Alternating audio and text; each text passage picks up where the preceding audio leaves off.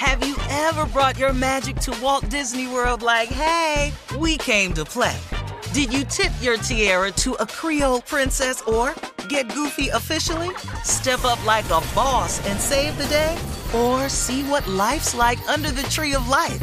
Did you? If you could. Would you? When we come through, it's true magic. 'Cause we came to play. Bring the magic at Walt Disney World Resort. All right, y'all, it's spring, and you know what that means. It's time to start planning our summer festival traveling. Yep, it's time to get into my Airbnb bag cross-country, a.k.a. Time to visit my homes all across the country. And you know what I never think about? Why not list my own spot on Airbnb and host some folks at my house? I mean, my house is cute. Yes, let's make money while we're spending money. Just trying to help you out, man, because your home might be worth more than you think. Find out how much at airbnb.com/host. This is the story of how a group of people brought music back to Afghanistan by creating their own version of American Idol. The joy they brought to the nation. You're free completely. No one is there to destroy you. The danger they endured. They said my head should be cut off. I'm John Legend. Listen to Afghan Star on the iHeartRadio app, Apple Podcasts, or wherever you get your podcasts. Questlove Supreme is a production of iHeartRadio. This classic episode was produced by the team at Pandora. What's up? This is Unpaid Bill from Questlove Supreme. On this week's classic, we revisit May 30th, 2018 interview with journalist and author Ronan Farrow. He dropped by to talk about his first book, War on Peace, and the chat led to talking about family, Mos Def, and Ronan's pursuit of the truth. Episode 86. Enjoy.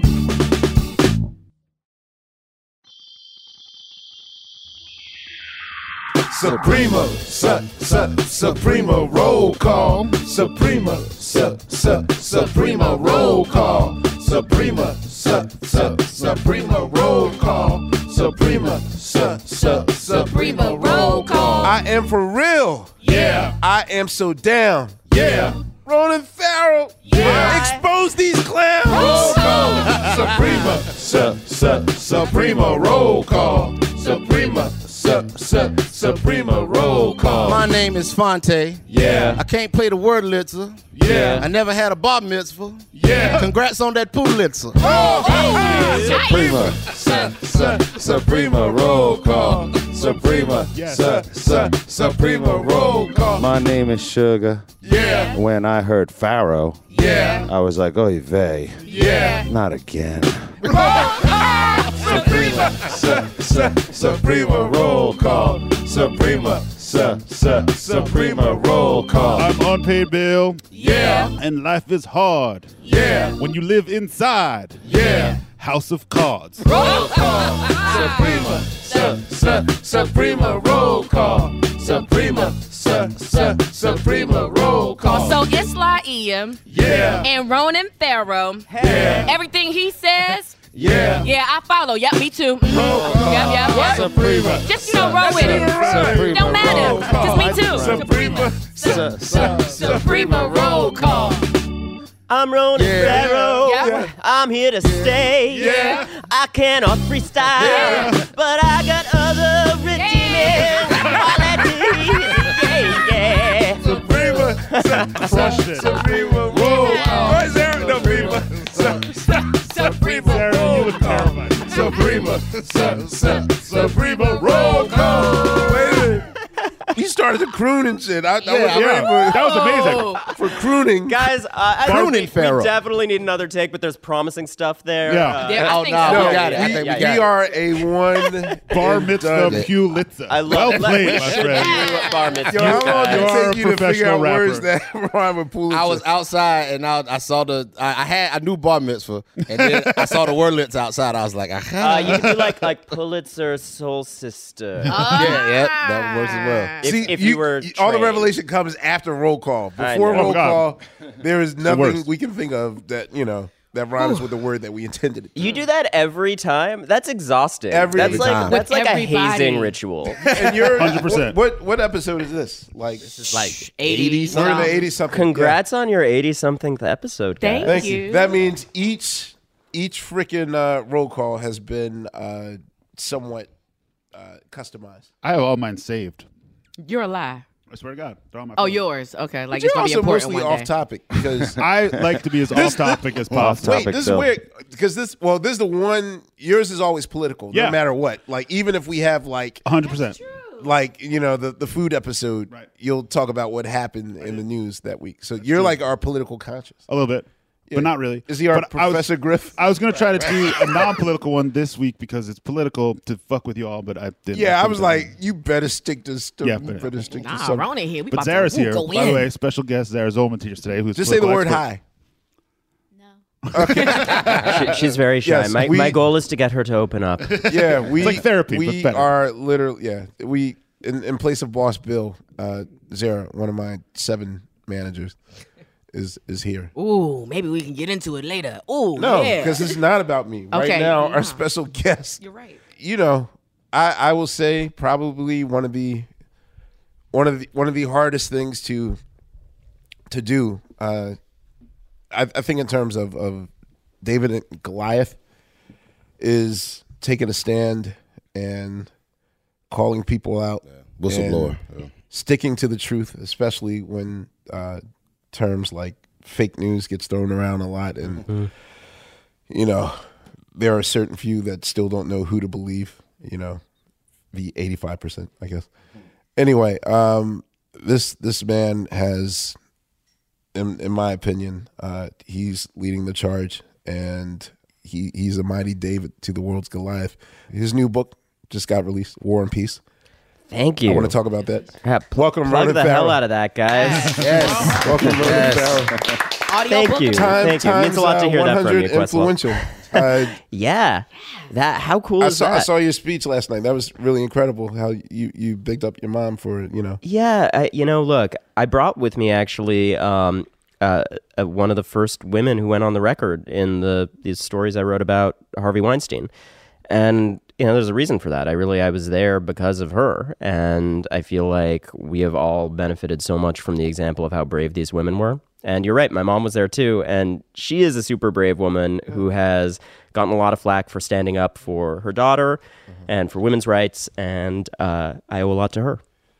I gotta say, even like news of you writing the New Yorker piece and your work before. Of course, we at one point worked in the same building at 30 Rock, what I call 30 Rock University. Mm-hmm. I'll just say that you graduated.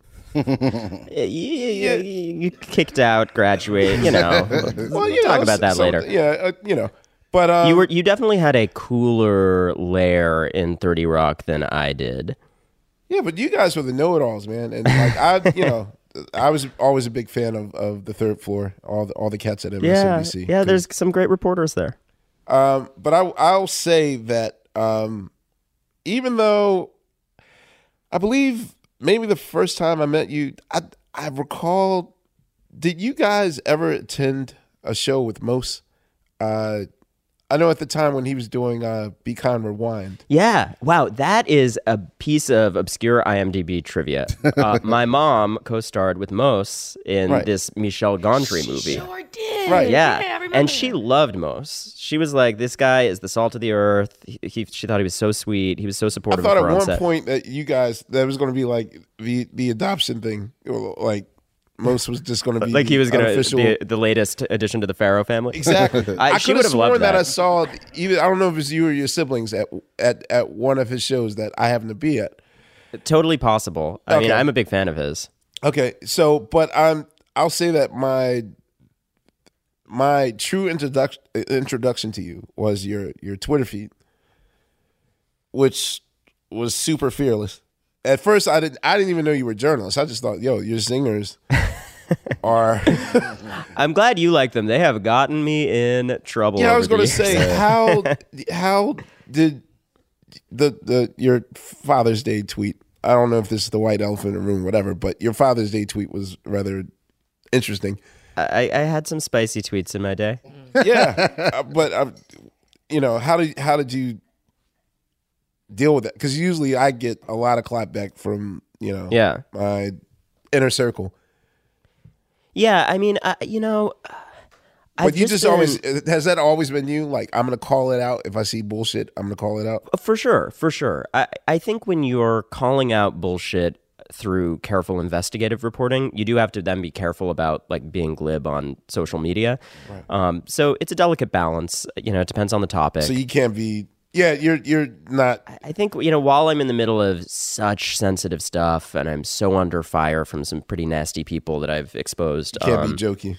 You know, I still get a little in edgewise. Especially in the last, few, I want to say weeks. Yeah, Pulitzer, during this period. Time, these things. It's like, okay, Ronan's, your Twitter might go more PG now. It's a little more PG. Yeah. I also think, Twitter has changed. Like, our cultural moment has changed. There was a period where like I'd go on with Jimmy and he'd like read his favorite tweets of mine, and I don't think we do that anymore. Like the novelty of Twitter wore off, and it's now more for me anyway like a Rolodex of fellow reporters rather than like a joke medium. Oh yeah, it's more like it's like the morning papers now. It's like the morning paper. Yeah, right. It's more of just a news aggregator for me. Hashtag is a thread. Yeah, it's a thread. It's a thread. Yeah. So nothing's funny anymore. Yeah, nothing's funny. Well, you guys are still funny. That works. So just as a young person, when did you realize that this is bullshit and I have to stand up for something? Or were you the tattletale of your siblings? Like what I was not a snitch, Amir. Because it's weird. Just from where I came from, like I was raised. Okay. One time, I used to be the cousin that told, "Ooh, the cookie jar." Real, I believe. Right, but I was raised like my uncle would punish the guilty party, and then punish the snitcher. Yeah. Everybody, yeah. It's like, what did I do? He's like, you're supposed to stick together. You're not supposed to. Yeah. Which is like that's kind of weird. Weird. So at a young age, I'll say that at least culturally, black people were slow to call things out, and then maybe by their teens, then it's like the tell it like it is thing, because then you just realize that this is bullshit, and I gotta stand up. So I mean, at what point did you feel like, or my own two, I was always raised with a really strong spirit of public service and justice, and I think a lot of that flows from my mom being like a recovering Catholic schoolgirl who, still really was inculcated with that kind of save the world attitude. And I think, speaking the truth and cutting through bullshit, even when it means putting a lot on the line, is a big part of that. But what's interesting when you talk about snitching is, my day job as an investigative reporter requires both a lot of telling of hard truths and also a lot of keeping of secrets. Right? Because you're dealing with all of these anonymous sources. Yeah. And, even when people go on the record, you have to be very careful about parsing out the parts they want to say, the parts they don't want to say. And one of the most important things I do is respecting people's privacy. Right. Well, let me make clear. Snitching is, at least culturally for us, snitching is like when you're part of an operation and then you get caught. Yeah. And then you rat everyone else out. No, you're cool because Boss Bill's not here. Everyone leave your ringers on, and I want you guys to chew on the microphone. We're all going to be taking calls during this podcast. Just take some calls and chew on the microphone. Yes, sound effects, all this stuff. But so I would not necessarily say. I mean, keeping a secret is necessary in your line of business, and I feel that's not. You walking back?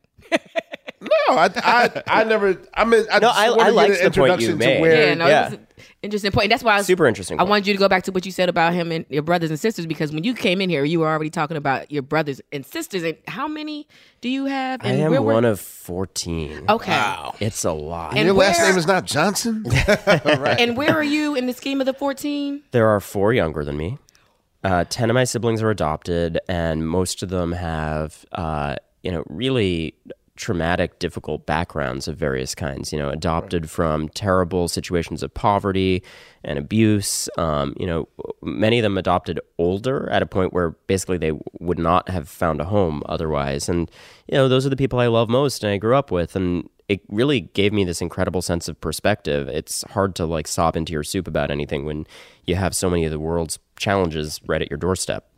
So from the gate, being one of 14, you're automatically taught community service and that sort of. I mean, it wasn't a silver spoon situation. Then you decided because there's some people that like they grow up privileged and rich, and then they realize like, yo, this is bullshit, and I got. And I'd never like complain of hardship in that respect because Lord knows I've reported on and seen plenty of real hardship, and I didn't have that. But I was raised by a single mom who was at that point, not working all the time, and it was very clear that we all had to strike out and make a living as early as possible, and not everyone could go to private school. It was merit based, and we were really fortunate. I was supported through my whole childhood, but it wasn't opulent. And, the flip side was that there were all these very real traumas and often really just physical challenges that I saw my siblings go through. So I was exposed to that from an early age. Wait, you said something interesting. You said going to private school was merit-based? Well, a lot of my siblings had the benefit of like wonderful public schools in our towns that we grew up in Connecticut. We moved around a little bit. It was New York, Connecticut. You weren't born in New York. I was born in New York, and then I spent my teens in Connecticut. And it was I think it was an individual decision for each person. Like, okay, what are they going to benefit from most? How good is the local school? What makes sense? Are they really going to get a lot out of some kind of a specialized program? Whether they either, need more attentive education because they've got special needs or because they're excelling in a particular way and that needs to be tended to. That's a lot of work for your mom. Like that unbelievable work. She was an incredible mom, and I saw her shoulder this huge burden all by herself. Did any of you guys have kids? Yeah, I got 2 boys, 17 and 12. So what a handful. They're my kids. It's a lot. And I can't imagine doing that all alone, while making a living with so many kids. It's a lot to bite off. I definitely grew up knowing that I didn't want to adopt 10 kids, but I also grew up really admiring the hell out of it. It's a good life lesson. How is it fighting for your own space and your own voice and your... I would assume that you had to be diplomatic and, the biggest vote wins and we get to watch this channel and, Yeah, a lot of early negotiating skills. I hadn't thought of it in that way, but that's probably true. I mean, a lot of fighting over food.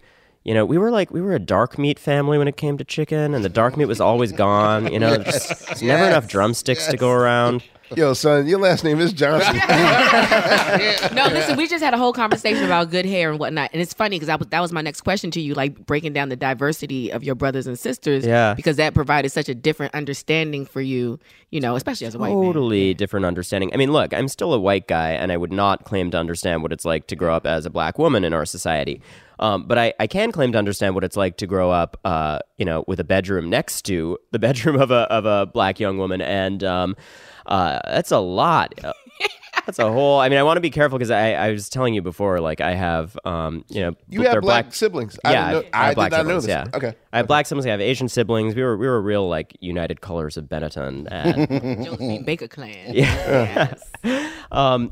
I know, I have, there are black women in my life who are very disapproving of the Chris Rock documentary that you just mentioned. The good hair. That's what we're talking. I wasn't going to put you on, but yeah, it's an interesting conversation. Really? It is an interesting conversation that people have about that, and it's not really for me to say, how sensitive he was or not, because I'm not in that demographic. But certainly, I got a taste of the hair traumas of honestly the childhood of just about any girl of any color, because as I was telling you earlier, my Asian siblings were like getting perms and wanting curly hair. And, my black sister was like, going through the whole rigmarole of like straighteners, relaxers, and, going out in the rain and it's all ruined. So God bless anyone who finds equilibrium on their hair, whatever color it may be. Wait, time out. You had a problem with good hair? No, I didn't Not have her. a problem. Not me. Oh, okay. I saw the point of it. I saw the point in the problem because I was saying, at the end of the day, Chris Rock is a man. And so it was from a perspective of a man, and a lot of things were left out. That's what we were talking about. Oh, okay. Now I gotta watch again and see. I mean, white people I know loved that documentary. I'm like, of course, because I feel so full of insight now. Yeah, right. And I was kind of surprised then. You talk to black women about it, and it's a little more split down the middle, where like you found things to respect in it, and I mean, I certainly enjoyed it, and I just think it was well intentioned. done and his intentions in doing it when it comes to his I think that's right. Yeah. Did not know that. Okay. Where did you go to high school? Did you all go to the same high school? Or, well, you're all not the same age. So I mean, there's a huge age span. I actually did not go to high school. But you went to college at like 16, didn't you? 11. Oh. Wait. Deal with it. Wait, time out. Because you graduated college at 15, right? Yeah. Oh, my Whoa, bad. time out. And you're I'm late You to do this this about me, Amir. I did not know this about you. And wait, time out. Explain your schooling. And how can I be down? Oh, like there's a DeLorean. It's that's too going- late. I think I was it's about to over. say. We missed that. We missed the Ronan Farrow plan. Look, I don't know if it's a good idea, but it's what happened. I was super nerdy and was bored in school, and I was lucky enough to get like a brochure for this Johns Hopkins program where you can take college courses as a kid. Said Johns Hopkins like it's nothing. Yeah, they have this thing. It's so embarrassing. It's called the Center for Talented Youth. I'm so sorry, guys. No, Drop dude. it. Drop it. Own it. Just own it. Just own it. Yeah. Yeah. So anyway, I and these fellow nerds would get together and like take college courses in the summers. And How old were you then? this would have been like, from age 9 or 10 on. So the way you get into that summer camp is you take the SAT. And so I took the SAT and I got a score where people were like, "Oh, okay, you should just go to college." So I did. Wow. And this is at 9 years old? So the SAT, I took it a couple of times in that period. Ordering. I don't understand. So you had to retake it to get it. This is more detail than you did, but anyway, I got a baller SAT score, and I kind of went to college. I did. I got a perfect SAT score. Oh shit! No one is ever gonna want to be my friend. No, dude, I'm Or actually they're really gonna obsessed. want to be your friend. No. Okay, this is what I'm You telling will be my only friends after Yes, this. we will. No, but peep it. All right, so I maybe I don't know if I told the story of my birth doctor or not, but like he was trying to get my parents to think. I was born in the early '70s, and there was like a new way of thinking and all that stuff. And he was trying to get my parents to kind of go out of their boundary comfort zone when it came to raising me.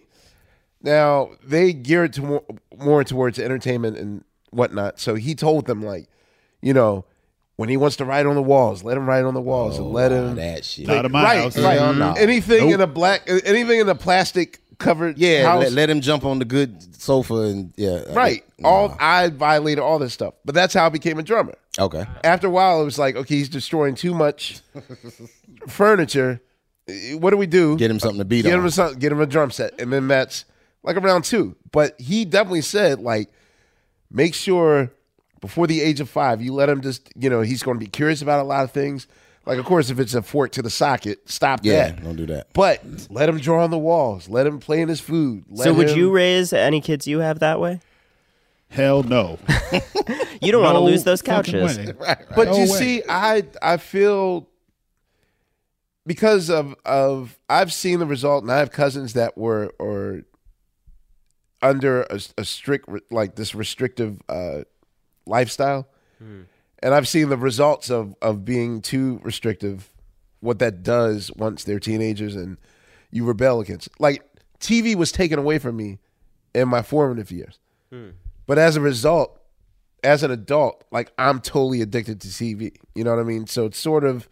I actually had the same evolution on video games where we were You're a a gamer? no video game household, and then I became like a real nerdy gamer as a result. What do you game? What's your joints? Oh man, I've got Are you Xbox or PS4? PS4. I'm a PS4 Yes, guy. me too. Yeah. Post college, I'm sure. Yeah, but kind of, I was You make up for lost time. I was so subversive that, I was the kind of kid where when I was told you can't get a Nintendo, I was like, here are all my arguments on why this is an important art form.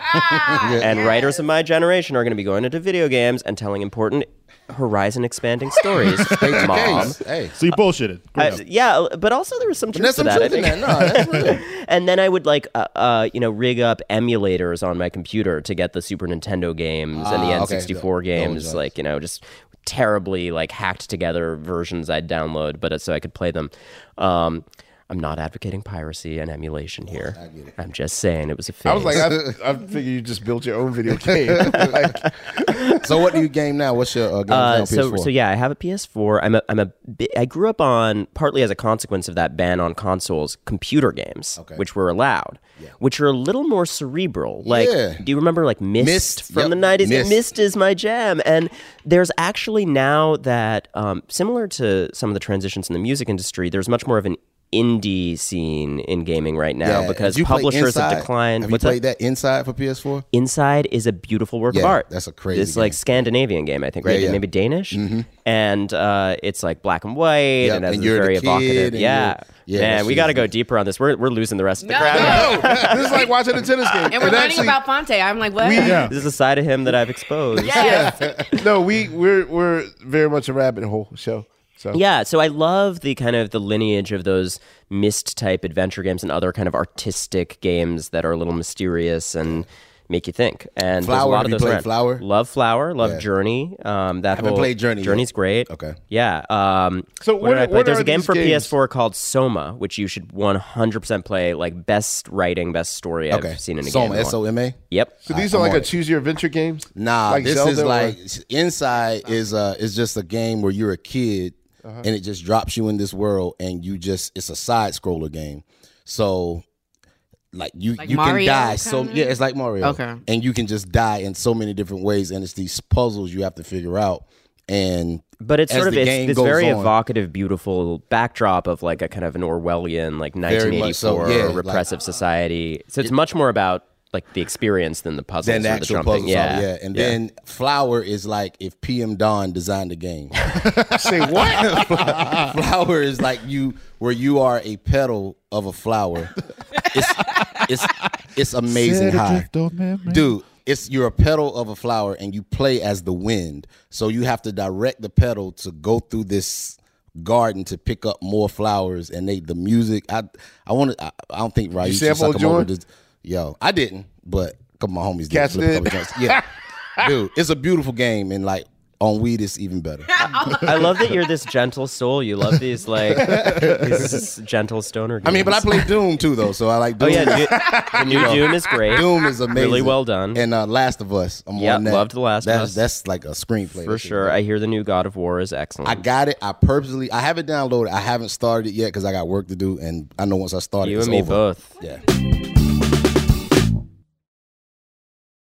Yo, what's up? This is Fontigolo from Team Supreme.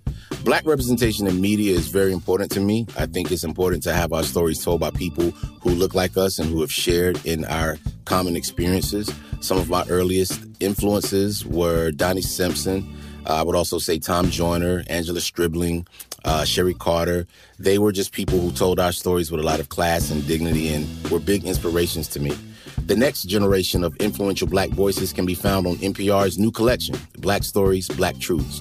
Black Stories, Black Truths is a celebration of Blackness from NPR.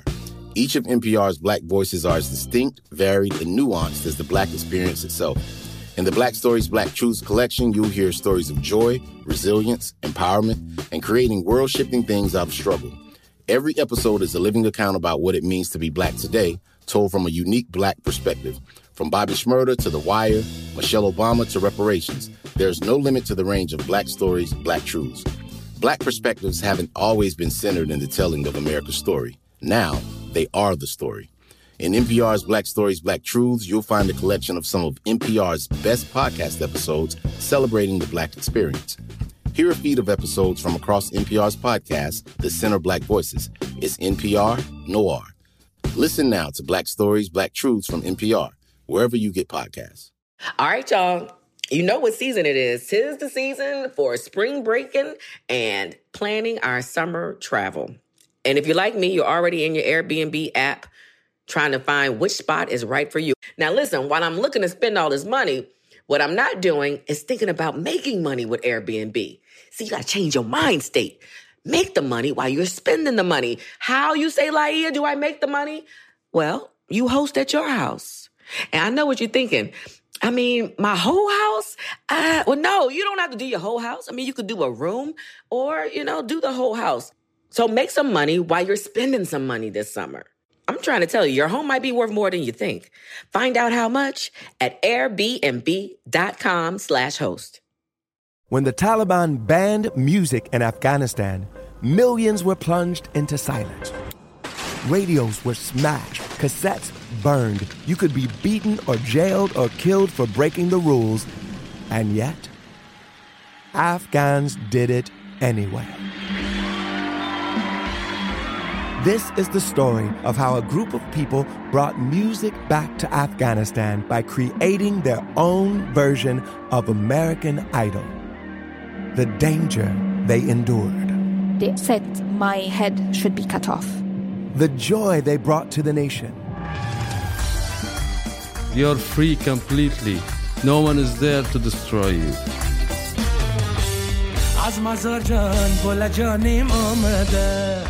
I'm John Legend. Listen to Afghan Star on the iHeartRadio app, Apple Podcasts, or wherever you get your podcasts. First of all, hats off for AfroPix. Off to you for your New Yorker piece. Thank you. What? I mean, what gave you the nerve or the gall or the audacity to even say, "All right, I'm gonna go after it"? Because I would have figured that every editor or every boss of yours would have tried to shut you down. Yeah. Maybe the guilt of the Democratic or the guilt of the Democratic Party, being as he was one of the biggest supporters or whatever, that could have just a lot of powerful forces trying to shut it down. Yeah. And how did you manage to bob and weave your way out of that to something that actually not only stuck, but worked? I'm just so relieved and so grateful because of all those obstacles. The most important answer is that these women who came forward did this incredibly brave and difficult thing. I mean, I worked with them for months, and we had so many tough conversations about the pros and the cons and the threats to their career and the threats to their physical safety. And, as you know, one of the articles I wrote exposed this whole system of hiring combat-ready former Mossad agents. Yeah, I mean, there's real cloak and dagger stuff going on here. And from the beginning, the women involved in the story were warning me of that. And I knew that every single person who had told their story did it because they thought it could help protect the next woman to come along. And because they had done this incredibly difficult thing, I just wouldn't have been able to live with myself if I had allowed it to be shut down or if I had given up. The other aspect of it is by the time I got to the decision point of okay, my life is falling apart. I got no more career. Nothing. This is maybe I swung too wide on this. I couldn't go back because I really had I'd gambled everything. I'd spent a year of my life and all the opportunities I thought I had and was pursuing had gone away, and the only choice I had was to stick with it. Did you feel like your exit at MSNBC was that the end of the world? When you walked out of that building with your box, or I don't know. I can always tell when someone leaves MSNBC because of a certain white box that they carry outside of. And it's never a happy look on their face when they're carrying that box. Leaving anywhere where you thought you were building a future is incredibly hard. I was at the time not at MSNBC. I was on the Today Show. But still in the building. Just consider that one big no, it's all one news organization. You're right to consider it the same. And I'm really proud of the work the investigative unit did on a bunch of stories I worked on there. Look, things changed as I was working on this story. So at the time of the Today Show, did you hear any rumblings of what was happening with Lauer at the time? I am going to have to be careful what I say in this conversation about that. How about that? You're a tough interviewer. I do think that it's, you don't know, but you are. I thought I was asking soft questions like shit in the past. Look, okay. I think that there's a lot of valid questions out there about how all these things connect together. And, I gotta make sure that that story is told in the right way at the right time. That's what I was going to ask you, because you chose, well, obviously this book must have been in the works before. It was, yeah. Okay, because there must be something in process to tell the story of your process in doing this article. Yeah, I think further down the line, people are right to hammer me with questions about this, and I will make sure. So you have not officially talked about. No. You're like, okay. Oh, I'm sorry. I just assumed that once the deed was done, and that it was like common knowledge. No, look, I mean, I will say broadly, the story behind stories like this can be important, because when something this important and this dangerous stays quiet for this long, that's not an accident, and there's a lot of reasons for that. And I think, now that we are grappling with the underlying allegations, and it was really important to me that the women's stories be at the center of the conversation. So I also didn't want to distract from that. But I think as we get further and further out, it will be important to really take a hard look at ourselves in the media and across our society, and look at the systems that keep these sorts of things quiet. How long did you research the Weinstein story? You said it was a year? The first interview was done in January of last year. The first research and calls would have happened sort of October, November of 2016. Oh wow! Yeah, so about a year. So, your book, my book. My long-suffering book. We're in home base. When did you first start writing? By the way, I love that image of you with War on Peace in your lap. I snapped a picture. I'm Instagramming that. It's right here. How long was the process to? Way too long. Yeah, and you had to fly around the world a little bit too, right? Yeah, you saw. There's all sorts of crazy exotic locations in there.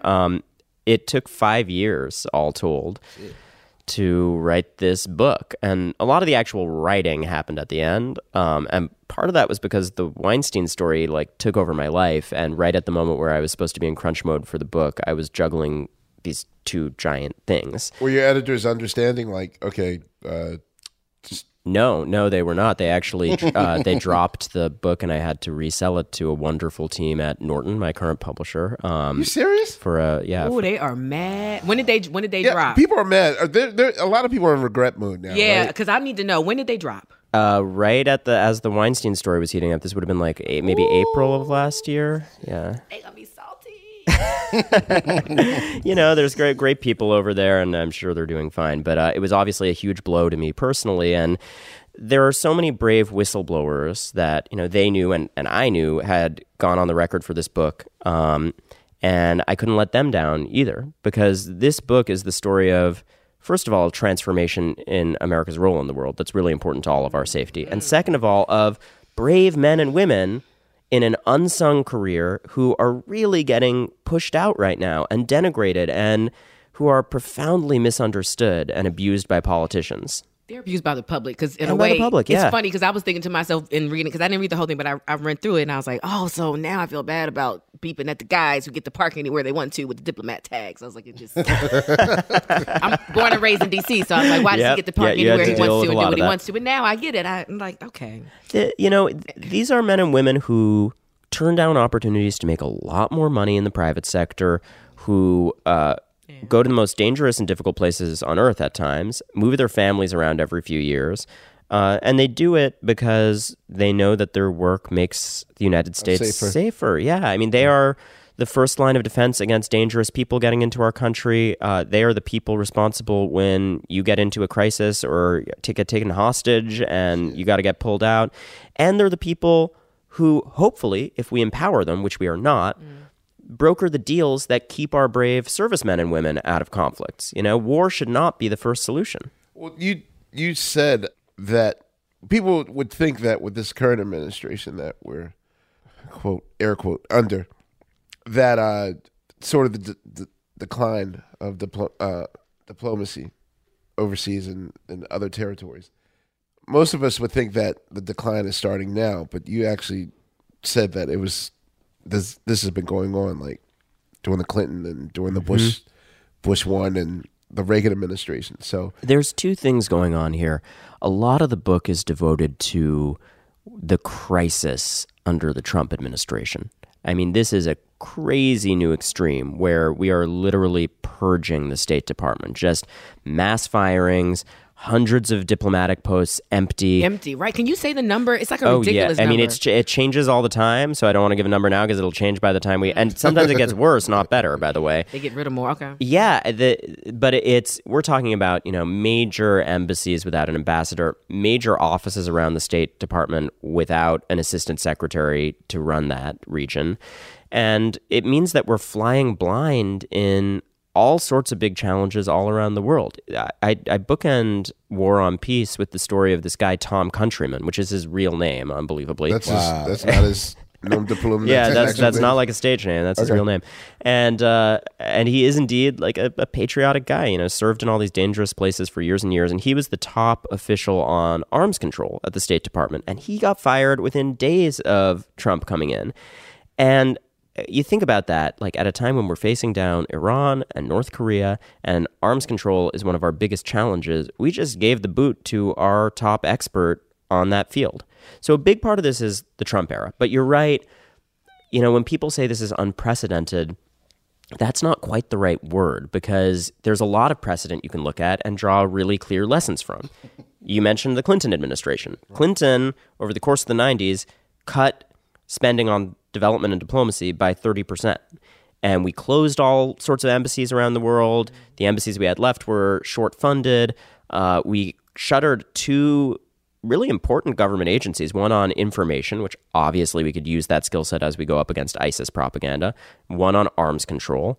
And, these are lasting pieces of damage that we really felt after 9/11 when we needed diplomats more. And instead, obviously, what we've seen is everything gets run through the Pentagon. Yeah. Your book, it's interesting because, number one, I wanted to pick you up because the way you kind of explain things as you go and you learn about the State Department and you learn about everybody's role, but it also becomes very scary as you really realize, to dumb it down, that we don't have as many friends in these countries as we used to. And when it comes to American representation, which is kind of scary. And then it goes back to the White House, who are the only ones really communicating with these outside entities, which is... So are you saying in the case of North Korea, there should have been way more... did we ever have representation in North Korea at all? So it's not about wanting an embassy there. I think everyone agrees that it wouldn't be the right thing to recognize them as a state in that way at present until they reform in a whole lot of ways. But what we have had in recent history are really concerted efforts led by really experienced diplomats to have talks with them and other players in the region that can kind of squeeze them and exert pressure, like the Chinese. So under George W. Bush, for instance, there were 6-party talks led by this guy, Chris Hill, who's a career diplomat who's profiled in this book. And, it's too simple to say that he just failed. They worked really hard around the clock for a long time. They got North Korea to shut down some of its reactors for the first time. They got some concessions and some transparency. In the end, it fell through. North Korea didn't follow through to the extent we wanted. But there were significant inroads made in our ability to talk to China about this. And we've just thrown that all out since then. And because Trump said he's the reason that where China is talking to us. Yeah, and Trump is trumpeting a lot about the. I'm so sorry for that accidental pun. I'm so glad you supported it. About this, meeting potentially leader to leader in the North Korea crisis. I just got to say, and this is addressed in the book, what all the experts who have been immersed in trying to crack the North Korea problem for years say is, time will tell what that means, a meeting like that, because North Korea is really wily. They lie all the time, and there's a real risk that we get played. If you go into a meeting leader to leader, it can be a way to legitimize them as a nuclear power. They can run around saying, hey, now we're recognized and we can have nukes. That's one of their key demands. We don't necessarily have a long-term strategy in which to embed that meeting. And that's a problem because we no longer have a core of experts devoted to North Korea at the State Department. Well, that was a downer for everyone. That's how I felt starting. That's how I felt reading that book. I was like, so this is not going to have a happy ending because we're still it's hopeful too. There's some hope in this book. I mean, I talk about the fact that there are still these brave men and women doing this work in difficult places around the world. And I talk about some of the examples in recent history that suggest that if we support them, you can actually turn things around. So where do you think it's important and they are there? Because they've been pulled out of so many places. I have one quick question, though. Okay. Yeah. All right. I believe that, obviously, in the name of pettiness, I believe the Trump administration is just shutting down or firing at will who he pleases. Mm-hmm. What were the reasons, or at least between the Reagan and the Obama administration? Did you see the decline of diplomacy around the world? Like, what were the reasons of? Were they saying that, okay, in this particular place in Zambia or this African nation, we don't need 5 diplomats there? So I'm careful not to oversimplify the problem. The State Department bureaucracy is slow-moving, it's broken and outdated in a lot of ways, and part of this conversation is people saying, well, we need to cut back because we need to reform. And I think that that's not unreasonable. Intelligent reform, where we reshape what our diplomacy looks like, is a great idea. But there's no plan. Is there a plan somewhere? There's no plan. Okay. They're cutting muscle, not fat. What's the idea plan? Well, the example I would point to is, since you were asking about history, during World War II, I went back and found a lot of the old headlines covering the State Department then, and they sound a whole lot like headlines about the Rex Tillerson State Department in the past year. Oh, wow. People saying, we've got a broken State Department, it's not doing its job, we need to throw it out the window, we need to reform it. And what's interesting is what we did then, which is, instead of throwing it out, we really reshaped it for a modern era. Mass communication was on the rise. We created all sorts of new offices and new priorities. We cut older offices that were now outdated, and you ended up with a period where we had the creation of NATO and the UN and the World Bank and all of these structures we still rely on. So I think you can reform it if you want to. Not in this administration, though. Well, this administration doesn't seem to want to. This is what I'm saying. It's going to be empty positions, just emptiness. Yeah. I'm curious to get your take on what you think the role of technology plays in kind of our decline of diplomacy, just because this is the first time I think we're just living in an era where information and misinformation just flies so fast, you know what I mean? And so I'm curious, what do you think, like, when you were talking about, like 40, hell, not even 40 years ago, like during the, Bush 1, I mean, there was no Twitter, there was no social media. So now stories can break and, it may be all the way sourced, it may be whatever, but it can just go so off the rails. What do you think the role that social media has played, either good or bad, in the role of all that? It's a really good question, and it's something I talk about a lot in the book. The rise of instant communication technology has profoundly affected the role of diplomats, right? You don't need an ambassador in a foreign land to deliver a message anymore. Like that cool kind of magical responsibility that they once had of, here is a letter from the United States, isn't how it works anymore. And I think that that's part of what allows some of this destructive political rhetoric, where there's just the constant denigration of diplomats as, dusty bureaucrats who don't get anything done, which I think is really unfair and shortchanges the important work they do. The fact that we don't need letters delivered in person anymore doesn't mean that we don't need experts who understand the most complicated crises on earth and know how to get American citizens out and protect their interests and cut deals that advance our influence. Yeah, that's real. So if we are lacking, or if we're declining, and I don't know how sharp that decline is, I think I know the answer, but who is picking up the slack and who is slow to win? Who's on point right now as far as... I'm glad you asked that, because one of the kind of the shadow that is cast over this whole story in the book is that China is doing the opposite thing right now. And, I don't mean to hold up China as some paragon of virtue. I think it's pretty troubling if China is filling this space. But the fact is it? Yes. I mean, I think there are pros and cons to Chinese leadership, and it varies around the world. But certainly, I do think the United States, despite all of our flaws, is still a more sincere and ardent defender of human rights. And I do think that we want American influence, in large part, despite all the ways in which we screw up and can be a malign influence. I think it is a good thing for the world if we are running things correctly. And what we're seeing right now is in important places around the world, China is investing in more and more diplomats. And I'll give you an example. I was in Sudan for a while, and in Sudan, China for a long time played the role that we kind of stereotypically think of China as playing, where they're this interloper that is totally callous about human rights, and they're extracting the oil and like aiding and abetting a genocide. And I wrote about that a lot at the time. Now China has like a regional envoy who's doing shuttle diplomacy, trying to like cut a peace deal there.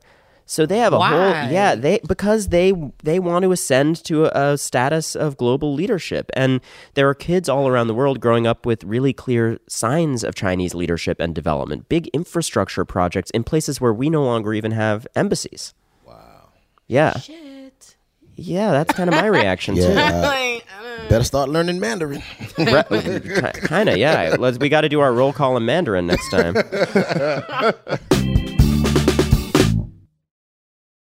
All right, y'all. You know what season it is. 'Tis the season for spring breaking and planning our summer travel. And if you're like me, you're already in your Airbnb app trying to find which spot is right for you. Now, listen, while I'm looking to spend all this money, what I'm not doing is thinking about making money with Airbnb. See, you got to change your mind state. Make the money while you're spending the money. How, you say, Laia, do I make the money? Well, you host at your house. And I know what you're thinking. I mean, my whole house? Well, no, you don't have to do your whole house. I mean, you could do a room or, do the whole house. So make some money while you're spending some money this summer. I'm trying to tell you, your home might be worth more than you think. Find out how much at airbnb.com/host. When the Taliban banned music in Afghanistan, millions were plunged into silence. Radios were smashed, cassettes burned. You could be beaten or jailed or killed for breaking the rules.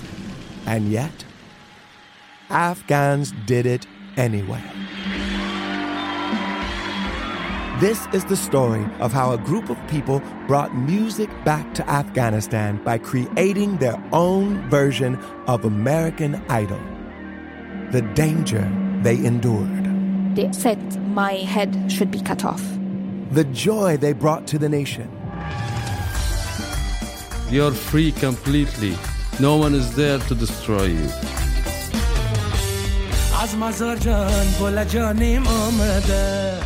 I'm John Legend. Listen to Afghan Star on the iHeartRadio app, Apple Podcasts, or wherever you get your podcasts.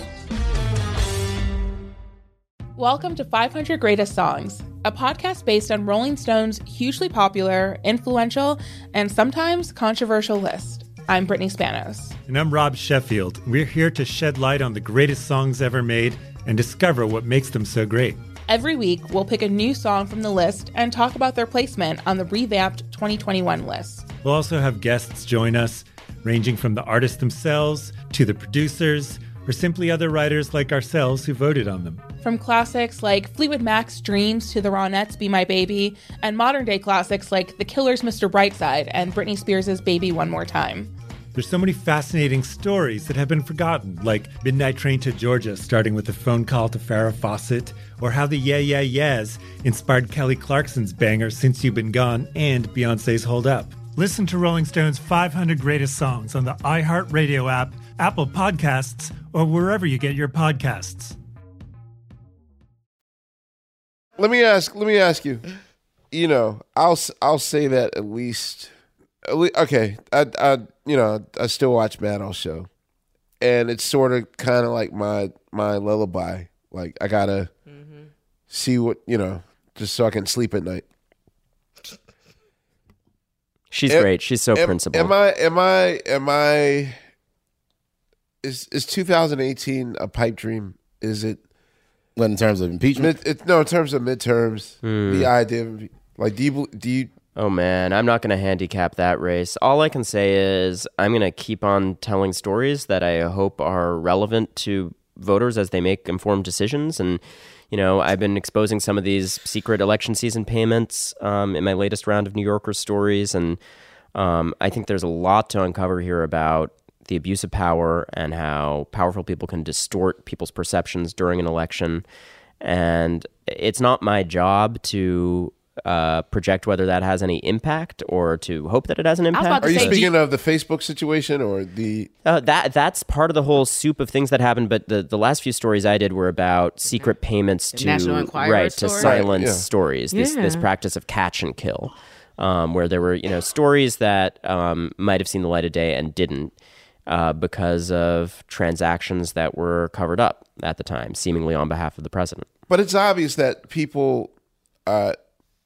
he wants to make that statement like I could stand on Fifth Avenue, shoot somebody, and nothing would happen to me. And I'm almost thinking like, oh, he's absolutely right. Like his believers are going to believe what they believe. That's what I was thinking. But in a case, but then there's a case of like Shania Twain's statement last week. Yeah, where she said that as a Canadian, and I know like there's the people that scare me the most. She said she'd vote for Trump if she could. Yeah, because she felt he told the truth. But Shania? Here's the you're thing. like, that don't impress me. What? Still the one that stole. But the thing is that I believe that if she truly saw what was happening and was informed, she would know better. But the problem is, you guys have to get Shania on here and have that conversation. Don't walk her out like that, Amir. You're giving her a lifeline. Oh, I'm not capable for Shania whatsoever. But this is the person that I know. Like, I keep my television on 24/7 watching news. Now, this is subsequently also bringing down my spirit as a human being. Am I being less productive? Because I got to figure out, even when I bust into Zara's office, who's not speaking at all right now, she can match you note for note. I know. Do we get one soundbite by the end? She literally, I wanted you to ask about Mike Pompeo. Okay, but why don't you ask about Mike Pompeo? What do you want to know? Sarah, what about Mike Pompeo? I was just wondering if you think things are going to get better if he gets in there. So I would say two things. One is, here's what we know about Mike Pompeo's record in terms of his position on the issues. He's extremely hawkish.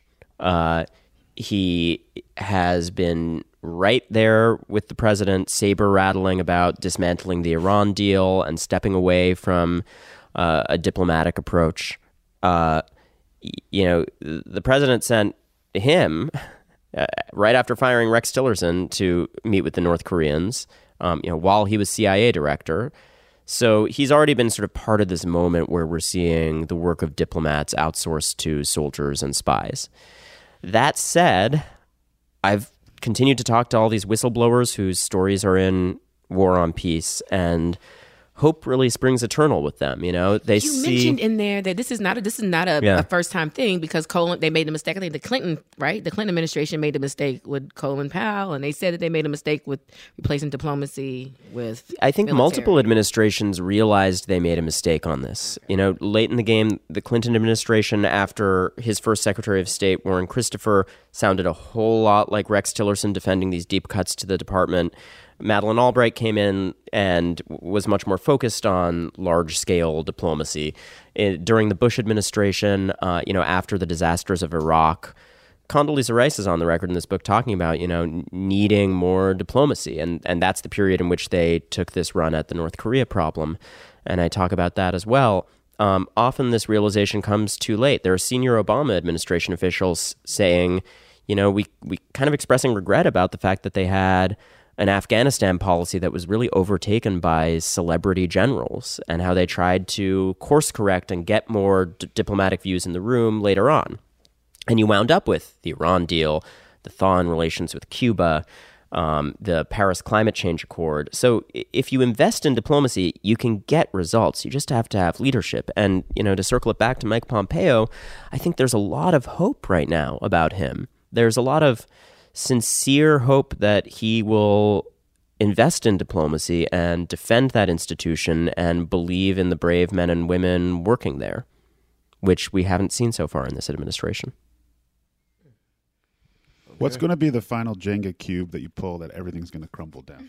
Oh man, Because it seems like. Do you feel the pressure? Because I don't want to put that on you, but I feel like I'm sure you did it before. You can do it again. Like one of you is going to get that all the President's Men movie.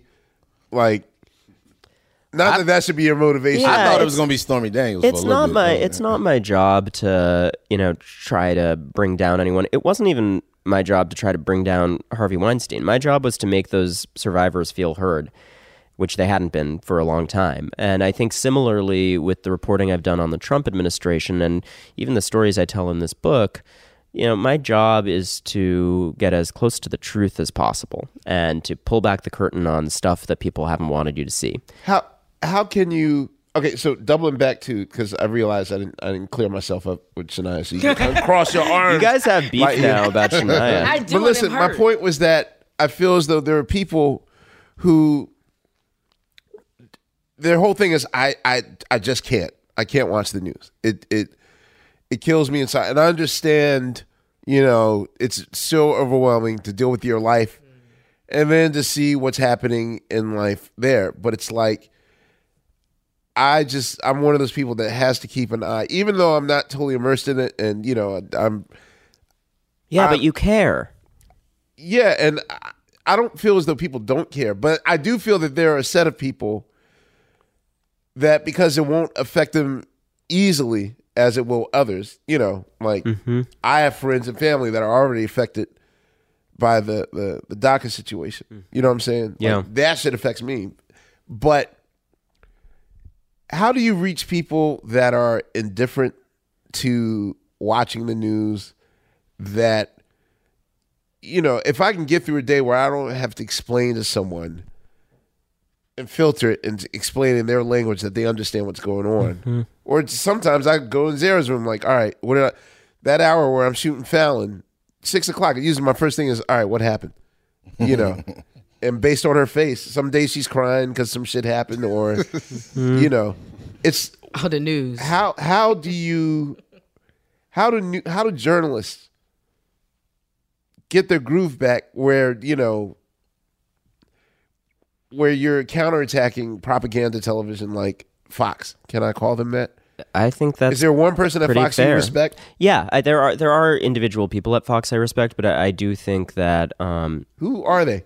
Who's the two people that know the truth? Look, I think Shep Smith does fairly straight coverage. I actually like Shep. Yeah, he's okay. And I think there are people like, I don't want to endorse everything each of these people does wholesale, but like Brett Baer does some sort of more, I think, on the straight and narrow news kind of stuff. But yes, I think overall, that is an organization with some very clear ties to the people they're covering, and how come they do a lot of damage to the conversation? I do think that. But how come the world just can't? Not the world, or Americans can't see that? Well, so to your first point, I think you've highlighted one of the most important and difficult challenges we have as a society, and as reporters too. Apathy is in a lot of ways the enemy of progress. And it's one of the toughest nuts to crack. I totally get and empathize with the fact that people despair when they watch the news and they just want to turn away. It's overwhelming too. People get overwhelmed, yeah. And I do think that the mainstream media deserves some blame for the way the 24-hour news cycle... Yeah, it never goes off. Yeah. You have to turn it off. Like, you have to set your own filter of it's alienated and people. It's the same story sometimes. Not the same stories, but yes, the same stories. So I think we're part of the problem is systemic, where there is a broken news system where the business model is built around rereading the same headline over and over again and not offering anything new to the conversation, or doing the other thing that's cheap and easy, which is put people in a room and have them shout at each other. Yeah, just talking heads. Yeah. All of which I think has conspired to make people tune out. And that's really dangerous, because we need people who, like all of you sitting here, really profoundly care and are going to be engaged and cry if the news cycle dictates that and want to stand up and do something. We all need that. And so, I hope in the small part that I do to tell stories, I'm doing it in a way where people know it's not part of just hammering them over the head with the same old headlines. It's not part of the partisan echo chamber. It's really giving them some facts that maybe they can be armed with as they make decisions. Has anyone approached you yet about doing movies about any of your stuff, like either War and Peace or your Weinstein stuff? Because I think that's going to be when you talk about that's how you reach people. Yeah, getting over the apathy. Because I'm one of Oliver those people. Stone style. Yo, I'm straight up like, yo, all the Trump stuff. I'm just like, yo, I'm just waiting for Jerry Bruckheimer to make the movie. And I will know everything. Oliver have it? Well, who's your casting choice? Who do you cast? Who you cast for Trump? Alec Baldwin. Let's just keep the party going on. Yeah, man. Like, I'm just waiting because it's just so much information, and you don't know what's a lie, what's true. So I would probably fall into one of the category. I'm not just totally apathetic. I stay up to some degree, but certainly it's a point where you kind of have to shut down. I was like, look, I got kids to raise. I got to do my thing. So I can't be inundated with it all the time. But I was curious if anyone has, because all this stuff, I mean, just the past couple of years of your life is prime ready for There's some crazy stories there. Look, I have a lot of respect for storytelling in different mediums and the power to expand people's horizons with those stories. Give us a real politically correct statement. Go ahead, Roman. Go ahead. If you can't give it up, I mean, don't fuck up the bag. I think that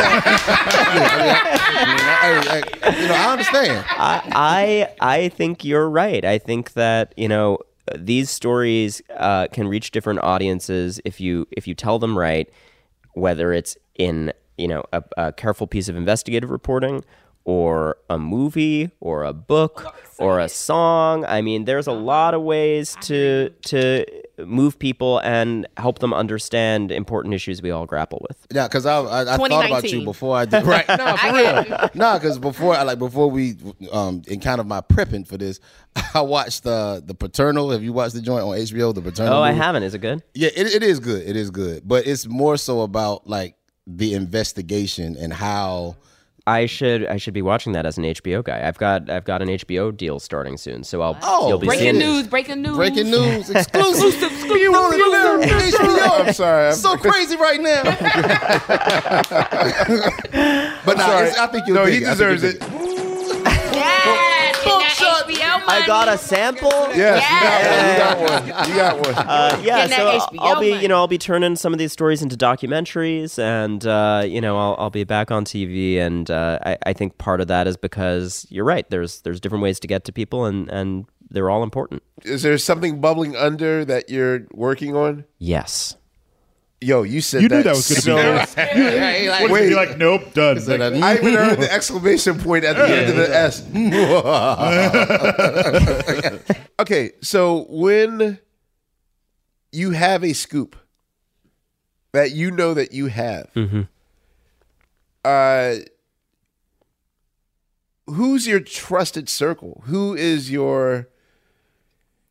Because I don't know the dog-eat-dog world of journalism or whatnot, but when you have some shit that no one else has. So I write for The New Yorker, and I am really happy to say that after all of the challenges of the past year, I landed in a place where there's just some of the best damn journalists on earth supporting me. Yeah. And David Remnick, who runs The New Yorker, who you guys should totally have on. I want to hear him in a roll call. Yeah. He's a damn hero. That guy is cool as hell and rescued the Weinstein story and stood by it when it was under attack. And, as I work on upcoming stories, I got a great circle of editors that are circle of trust there, and fact checkers as we get closer to the finish line on each story. And it's a wonderful institution. People should subscribe. I mean, can you keep it real? How real are the? I always keep it real. But how real are the threats?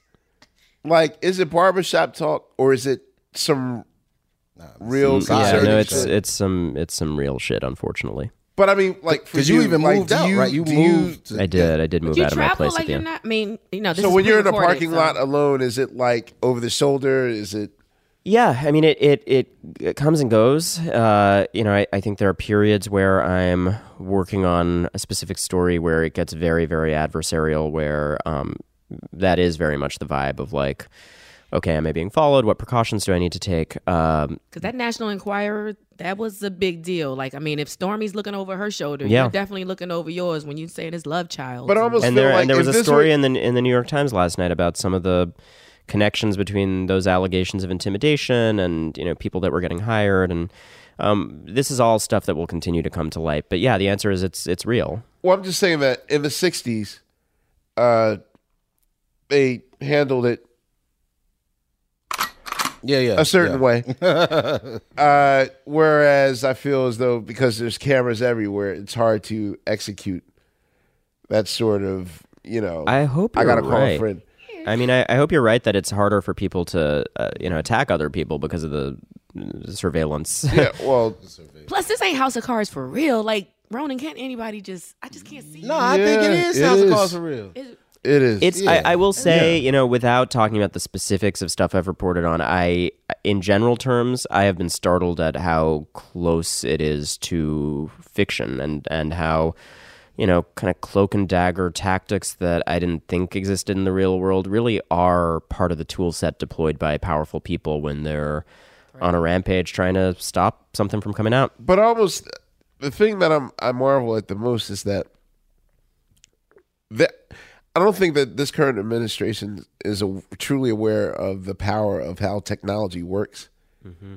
Like, I feel like they're so old school, 70s, 80s old school, just keep it between us. Not knowing that we're going to find out the information anyway, like... I mean, it's this weird dichotomy, right? Because Trump is also like the king of Twitter and like late night tweets and early morning tweets and tweets with typos. And it's so, but I mean, it's just so obvious that he comes from the school of if you say something enough, they'll believe it. They'll believe it. Like I can sure. tell, a whitewash when it's so obvious and transparent. Yeah, that I guess this leads me to my last question, which is. Do you have hope for 2018? And if you do, what do you project we'll have? I guess to the extent that I engage with electoral politics at all, it's just wanting to tell stories that arm people with as much useful and accurate information as possible. I truly, that's not a cop-out. I don't think in those terms. I really just think in terms of what's the most important story I can go after. I think that telling the truth is good for society as a whole, and I hope that is also helpful for the electorate. It's funny. So you're not going on record with...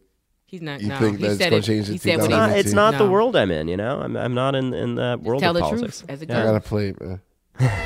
But wait. Fair enough, I heard that. But what's funny is you mentioned Madeleine Albright, and I was also thinking about, what do you think about Madeleine Albright and people like James Comey, like writing these books? I mean, in the season of War and Peace coming, your book coming out as well. Yeah, Madeleine like, Albright is in my Yeah, book you too. mentioned- She was exactly. wonderfully candid, and has a great history of public service, and is obviously very frank, both in War on Peace and her own book, Fascism, A Warning, it's subtitled. And, she's a, I don't say this in a disparaging way, but a partisan, so she can talk more freely about. So then James Comey. With James Comey, it's much more, obviously he's like dodging and weaving bullets, and it's a whole careful process anytime you have a government agency reviewing your book. And I think it was almost inevitable that it was going to be a minefield for him to do a press tour for that book. So the wrong time. I don't know. It's not for me to say. I also haven't read the book, so I wouldn't want to say it's the wrong time for it to come out. Maybe it's the right time. I don't know. But, I think he's deftly trying to navigate those potholes, maybe. Wow, you are super disapproving. No. She's got this look on her face like, No, I'm happy that he came out, but again, it kind of goes back to what Amir said. At the end of the day, like, no matter who comes out, there's a certain population, a certain people that they're gonna pick their own facts. They don't see it. For there's sure. something wrong with him. They'll believe whoever is wearing a tie says is true. Because I was all hyped about the book, but then I realized I'm hyped with the same people again. Well, this is one of the problems that we have to deal with in terms of the media landscape, where the president was clearly able to exploit, both through these catch and kill operations via the Inquirer and also the general co-opting of a tabloid media outlet that runs constant headlines that are, pro-Trump and anti-Hillary Clinton. Amazing. Well, because it interfaces with that audience that you're talking about that's not necessarily part of the conversations you're in, but they are seeing those magazine covers on the checkout line.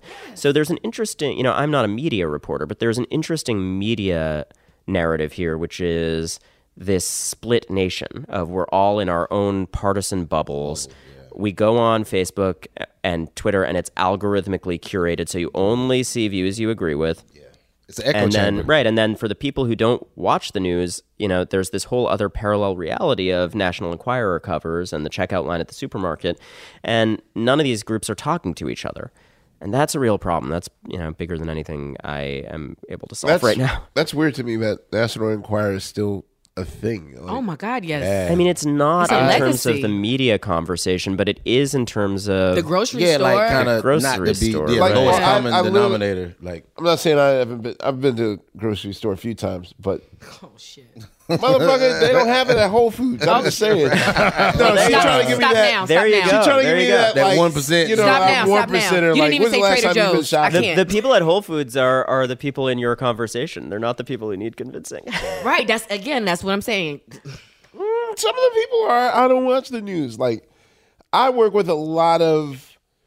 I don't know. I think it's almost dangerous on the Whole Foods side of things because, again, I know and I work with a lot of people who, they can afford to turn the other way and not look. And this, that disappoints me. Yeah. that hurts me more. Yeah. Nothing like a I rich agree. liberal. Ain't nothing like it. Yeah, I hope everyone with the power to raise their voice is doing so in an informed way. That's all. This is the apathy that we've been hitting on again and again is a really dangerous and disappointing thing. People got to care. Yeah, and you made us, not to go back to the book, but War and Peace made us care about diplomacy because, again, I wasn't even thinking about it. Thank you. I hope so. I think the brave men and women doing this work deserve that. That's great. Thanks, guys. Well, thank you. I appreciate you for coming. See you guys soon. Yo, can we do the whole title is War on Peace, the End of Diplomacy and the Decline of the American Influence. Pow wow. Those are heavy words, ladies and gentlemen. I know, All it's right. scary. Ladies and gentlemen, on behalf of Sugar Steve, Zara Zalman, a fake Bill, and Fontigolo, Don't say Boss Bill too, because he thinks and it's Laia. He always say we forget about it. And Boss Bill, of course, we do this. his collection of green tea Kit Kats is Oh. nasty as hell. The worst. Sorry, Kid Kat. That was a bad idea. Anyway, this is Questlove. You were listening to Questlove Supreme, and be safe, everybody. Thank you. See you on the next one.